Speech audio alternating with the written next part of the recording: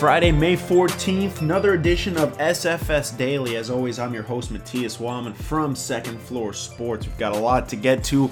We'll start in the NBA. We had a couple of games last night, 9 games total, all of them really meaning something coming down the stretch here because of that play-in tournament. I told you it only took me about 20 seconds to start talking about how good the play-in tournament is. But we'll start at the top. The Clippers defeating the Hornets 113-90. The Hornets going to be a play-in team along with this next team, the Pacers, who got dropped by the Bucks behind 40-15-6 from Giannis, a 142-133 win there. And the reason I'm highlighting the Pacers and Hornets here, two East teams there in the play-in along with the Celtics, who are locked in to that number 7 seed, of course, without Jaylen Brown for the remainder of the season. Those teams have really struggled. The play-in teams on a 10-game losing streak in their last couple of games, so starting to falter down the stretch, but still should be some pretty good games over there. We move on now to the Knicks, unfortunately taking down my Spurs 102-98, but the important part here was the next game. The Grizzlies, a 116-110 win over the Kings, so the Kings have been mathematically eliminated from playoff contention. They now miss their 15th playoffs in a row, and obviously Sacktown, the punching bag of the NBA the last couple of decades. So the Spurs back in the playoffs after missing last season, and yes, the play-in tournament counts as the playoffs as much as the wild card game does in the MLB, so the Spurs are in the playoffs. They'll have to wait to see what happens with the Grizzlies and the Warriors game on Sunday, which that's going to determine who's the 8 seed and who's the 9 seed. Of course, the Spurs will have to win twice to even make it in. You have the Hawks and the Magic, 116-93 victory for the Hawks, who are trying to jump as high up as the number 5 seed.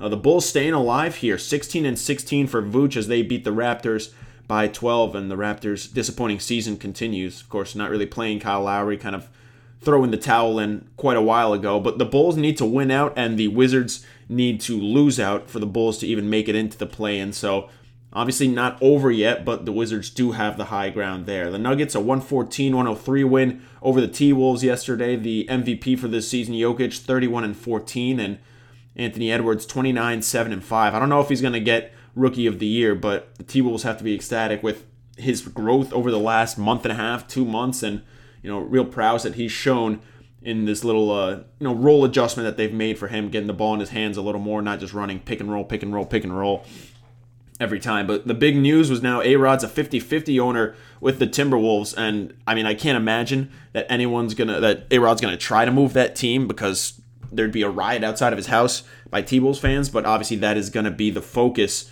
because there's been talks about wanting to potentially move the T-Wolves out of Minnesota, but the big selling point from Glenn Taylor, who's now that 50-50 owner with A-Rod, has been that the promise has to be they will not move the T-Wolves. So don't expect anything there, but something to monitor as always. The Suns picked up a 1-point victory over the Blazers, 41 for Dame, but a controversial ending because Devin Booker seemed to get fouled. I believe it was by Norman Powell. It didn't look like a foul, kind of came from behind and had his arm around his torso, and it didn't look like Booker got hit by that arm when he came up in a shooting motion, but regardless, 2 free throws from Booker, and the Suns escape with a 1-point victory. That was huge for the Blazers, and the 7 to 10 spots, well, not the 10, the 7 to 9 spots in the West, because the Blazers could have wrapped up the number 6 seed and guaranteed that they didn't have to play in the play-in if they had won, but that really opens the door for everyone behind them. The Heat, a 106-94 victory over the 76ers.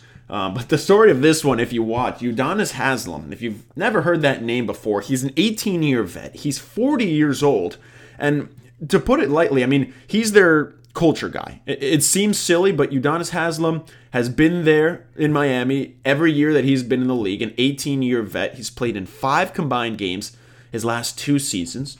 Really hasn't had a contribution on the team since the 2014 season. He's their culture guy. He's going to be an assistant coach or a head coach in the NBA in the near future, probably as soon as he retires. He embodies Miami, some think more than even Dwayne Wade. I don't know if I agree with that, because Udonis Haslem obviously never had the impact that D. Wade had on the court. But Haslem, one of the most important Miami Heat players in the franchise history. Yesterday, he got into the game. I'm not sure why, until you saw how it ended up going. He played 2 minutes and then got into it with Dwight Howard, scored 2 points, and then got ejected because he got into a fight with Dwight Howard, got in his face, and then just put his hand in Dwight's face. Udonis Haslem gets ejected, so that'll probably end his season. His per 36 stats for UD, 48 points per game, 12 rebounds per game, and 1 fight per minute. So impressive stuff there. And after the game, he had a quote, if this is the last one, I finished it the only way that Udonis Haslem could, with an ejection. So hats off to him. And that kind of prompted me, the starting 5 for the team you do not want to fuck with in the NBA, and this is just off the dome. I don't really, if you have any other ideas, feel free to reach out and tell me what you think. But in my guard positions, I have Marcus Smart and Russell Westbrook, just because those two guys are dogs. I mean, if you think of 3 players when you think of the black Air Force One memes, it's those 2 guys, and then it's Patrick Beverley. But Patrick Beverley has been exposed a little bit the last couple of seasons just because of his actual play, and some people calling him soft and fake. In the forward spots, it's Udonis Haslem and James Johnson. Johnson training in the UFC. No one wants to fuck with him. And then Draymond, I'm going to put at the center spot because, again, you got to be careful with those groin kicks, and you just don't want to fuck with him. Honorable mention to Boban Marjanovic, just because he's over 7 feet and he was in a literal John Wick movie. So honorable shout out to Bobby there.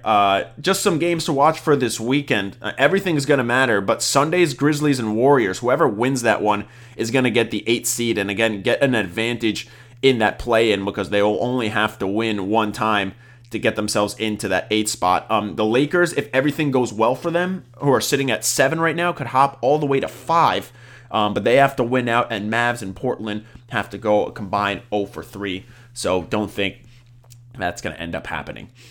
On Saturday, we're going to have the Hall of Fame, one of the best classes that we've seen into the NBA, and obviously it's going to be a very emotional day. We'll go through the list real quick, though. Patrick Baumann, a longtime FIBA executive who passed away, will be inducted. Tamika Catchings, who spent 15 years with the Fever in the WNBA, won an MVP, was a WNBA champion in 2011 or 2012, I believe.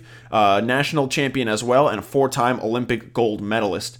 Kim Mulkey, who spent many seasons with the Baylor Bears, won 3 national championships, so of course went to LSU this past season, will be inducted. Barbara Stevens, a 5-time D2 Coach of the Year with Bentley. She's been there since 1986. That's going to be really cool for D2 and D3 fans as well. Eddie Sutton was a 4-time Coach of the Year. He coached consecutively from 1958 to 2008, which is just absurd to think about.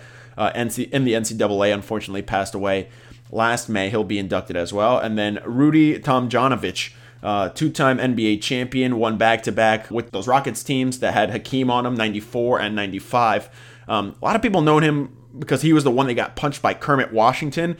If you don't know who that is, you've probably seen the video before. Just look it up. I believe he got punched so hard that he actually tasted his spinal fluid, which I don't know how that's possible, and I don't really know how you survive that. But anyway, he'll be inducted into the Hall of Fame. And we'll move to the big 3 between Kobe, KG, and Tim Duncan. We'll start with KG, a 9-time All-Defensive player. Was with the T-Wolves for a while. A lot of people thought he was actually going to buy the team last season, and we all know how that ended. Not very well. Then went to the Celtics, won his ring there.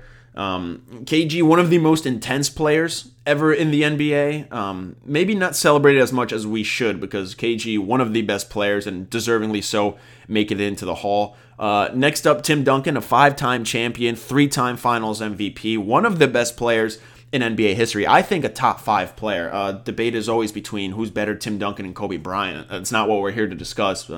I say it's Tim Duncan. But that doesn't matter. Tim Duncan, my favorite player of all time. A guy that it's really funny to look between Kobe, Timmy D, and KG. The 3 of them are so different. KG is loud and will yell at you and is intense. Kobe won't just yell at you, really. He's the same kind of intensity, but Tim Duncan, kind of that reserved guy. And there's so many great stories between KG and Timmy D about KG trying to talk shit to him and Tim Duncan just not responding at all. And he's like, I cannot get through to this guy, and how much that used to upset KG. And then, obviously, the last one, Kobe Bryant, who passed away last year. It's going to be presented by Michael Jordan. Vanessa is going to be there to, accept the award or accept the Hall of Fame entry on his behalf. And it's going to be really emotional. There's really no other way to put it. It's going to be a lot of tears shed, and, we wish he was there. but obviously well-deserved for one of the greatest players of all time, for Kobe Bean Bryant. We'll move on to the WNBA. We'll stay on the hardwood. Their season is starting tonight, and this is a huge season for the WNBA, their 25th season. At this moment, they have more corporate sponsorships and media support than they've ever had. The viewings and the ratings skyrocketed last season in their own bubble that they had in Florida. The average salary for them passing six figures for the first time in league history. You have annual compensation up to $500,000 for them. They're just earning more money. They have more support from sponsorships than they've ever had, and that's the big thing. And I expect this to be a huge season for the WNBA because people showed a lot of support for the WNBA when they were in the bubble, and a lot of support for the NCAA, the women's tournament this season, especially with all the messed up shit that the NCAA was doing and not really giving them the support that they deserved, and it was blatant. So really excited to see this WNBA season. There were a couple of really big moves. The top one, obviously, is the Sky signing Candace Parker, who's going to be in the Hall of Fame by the time she retires. She's the kind of player, you sign her, you're immediately a title contender. So big move from the Sky. And then the Aces trading for Chelsea Gray, who's a three-time All-Star. Of course, they already have Asia Wilson, who was the 2020 MVP. Of course, the Aces losing in the WNBA Finals last season. And I really want to watch the Liberty this season. Sabrina Ionescu only played 3 games last season because of injuries. They got the number 1 overall pick again, and they traded for the Defensive Player of the Year from 2 seasons ago, Natasha Howard. So hopefully the Liberty turning things around this season. And the number 1 rookie I want to watch is Ari McDonald, who went to the Dream with the number 3 overall pick. They fired their GM. They switched ownership. We know about everything that happened with Kelly Loeffler. I'm really excited to see what Ari McDonald does. She's so exciting. She torched everyone at Arizona this season and got them all the way into the finals, obviously beating UConn in the Final Four. I really want to watch her. I hope that her game translates into the WNBA because she is so much fun to watch. And we'll go over to the MLB to round things off. The play of the night going to Joey Gallo. The game tied up at 3 in the 10th inning. Bases all loaded for the Astros with just 1 gone. There was a pop fly into right field. Chas McCormick tagged up, and it seemed like the ball was deep enough. They only needed a perfect throw from Joey Gallo out and right to get him out, and he threw an absolute dime to cook him out at the plate, and it came off his arm at a 97 miles an hour. That's what they clocked the throw at. It was just absurd from Joey Gallo. I encourage you to go watch that video. Zach Plesac for the Indians. It's been a struggle of a season for the Indians, obviously, after trading Francisco Lindor. He started the game. The first batter he faced was Jared Kelenic.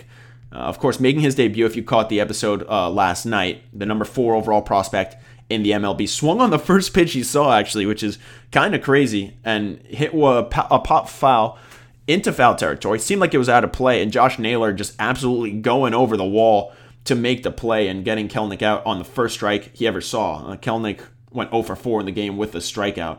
But going back to Zach Plesac, he had a no-no through 7 innings, and it was with emergency cleats because he had forgot to pack his road cleats, and I believe it was the athletic trainer or someone from the training staff had to go to a Dick's Sporting Goods right around there to get him new cleats because he didn't have one. So that would have been really wild if he could have thrown a no-no. Of course, got broken up, like I said, in the 7th inning there. They ended up winning, though, 4-2. And the top performer going to Jack Flaherty of the Cardinals, who's now 7-0 this season. That's the best in the MLB. His second scoreless outing. This time it was against Milwaukee. That'll do it for this episode of SFS Daily, May 14th.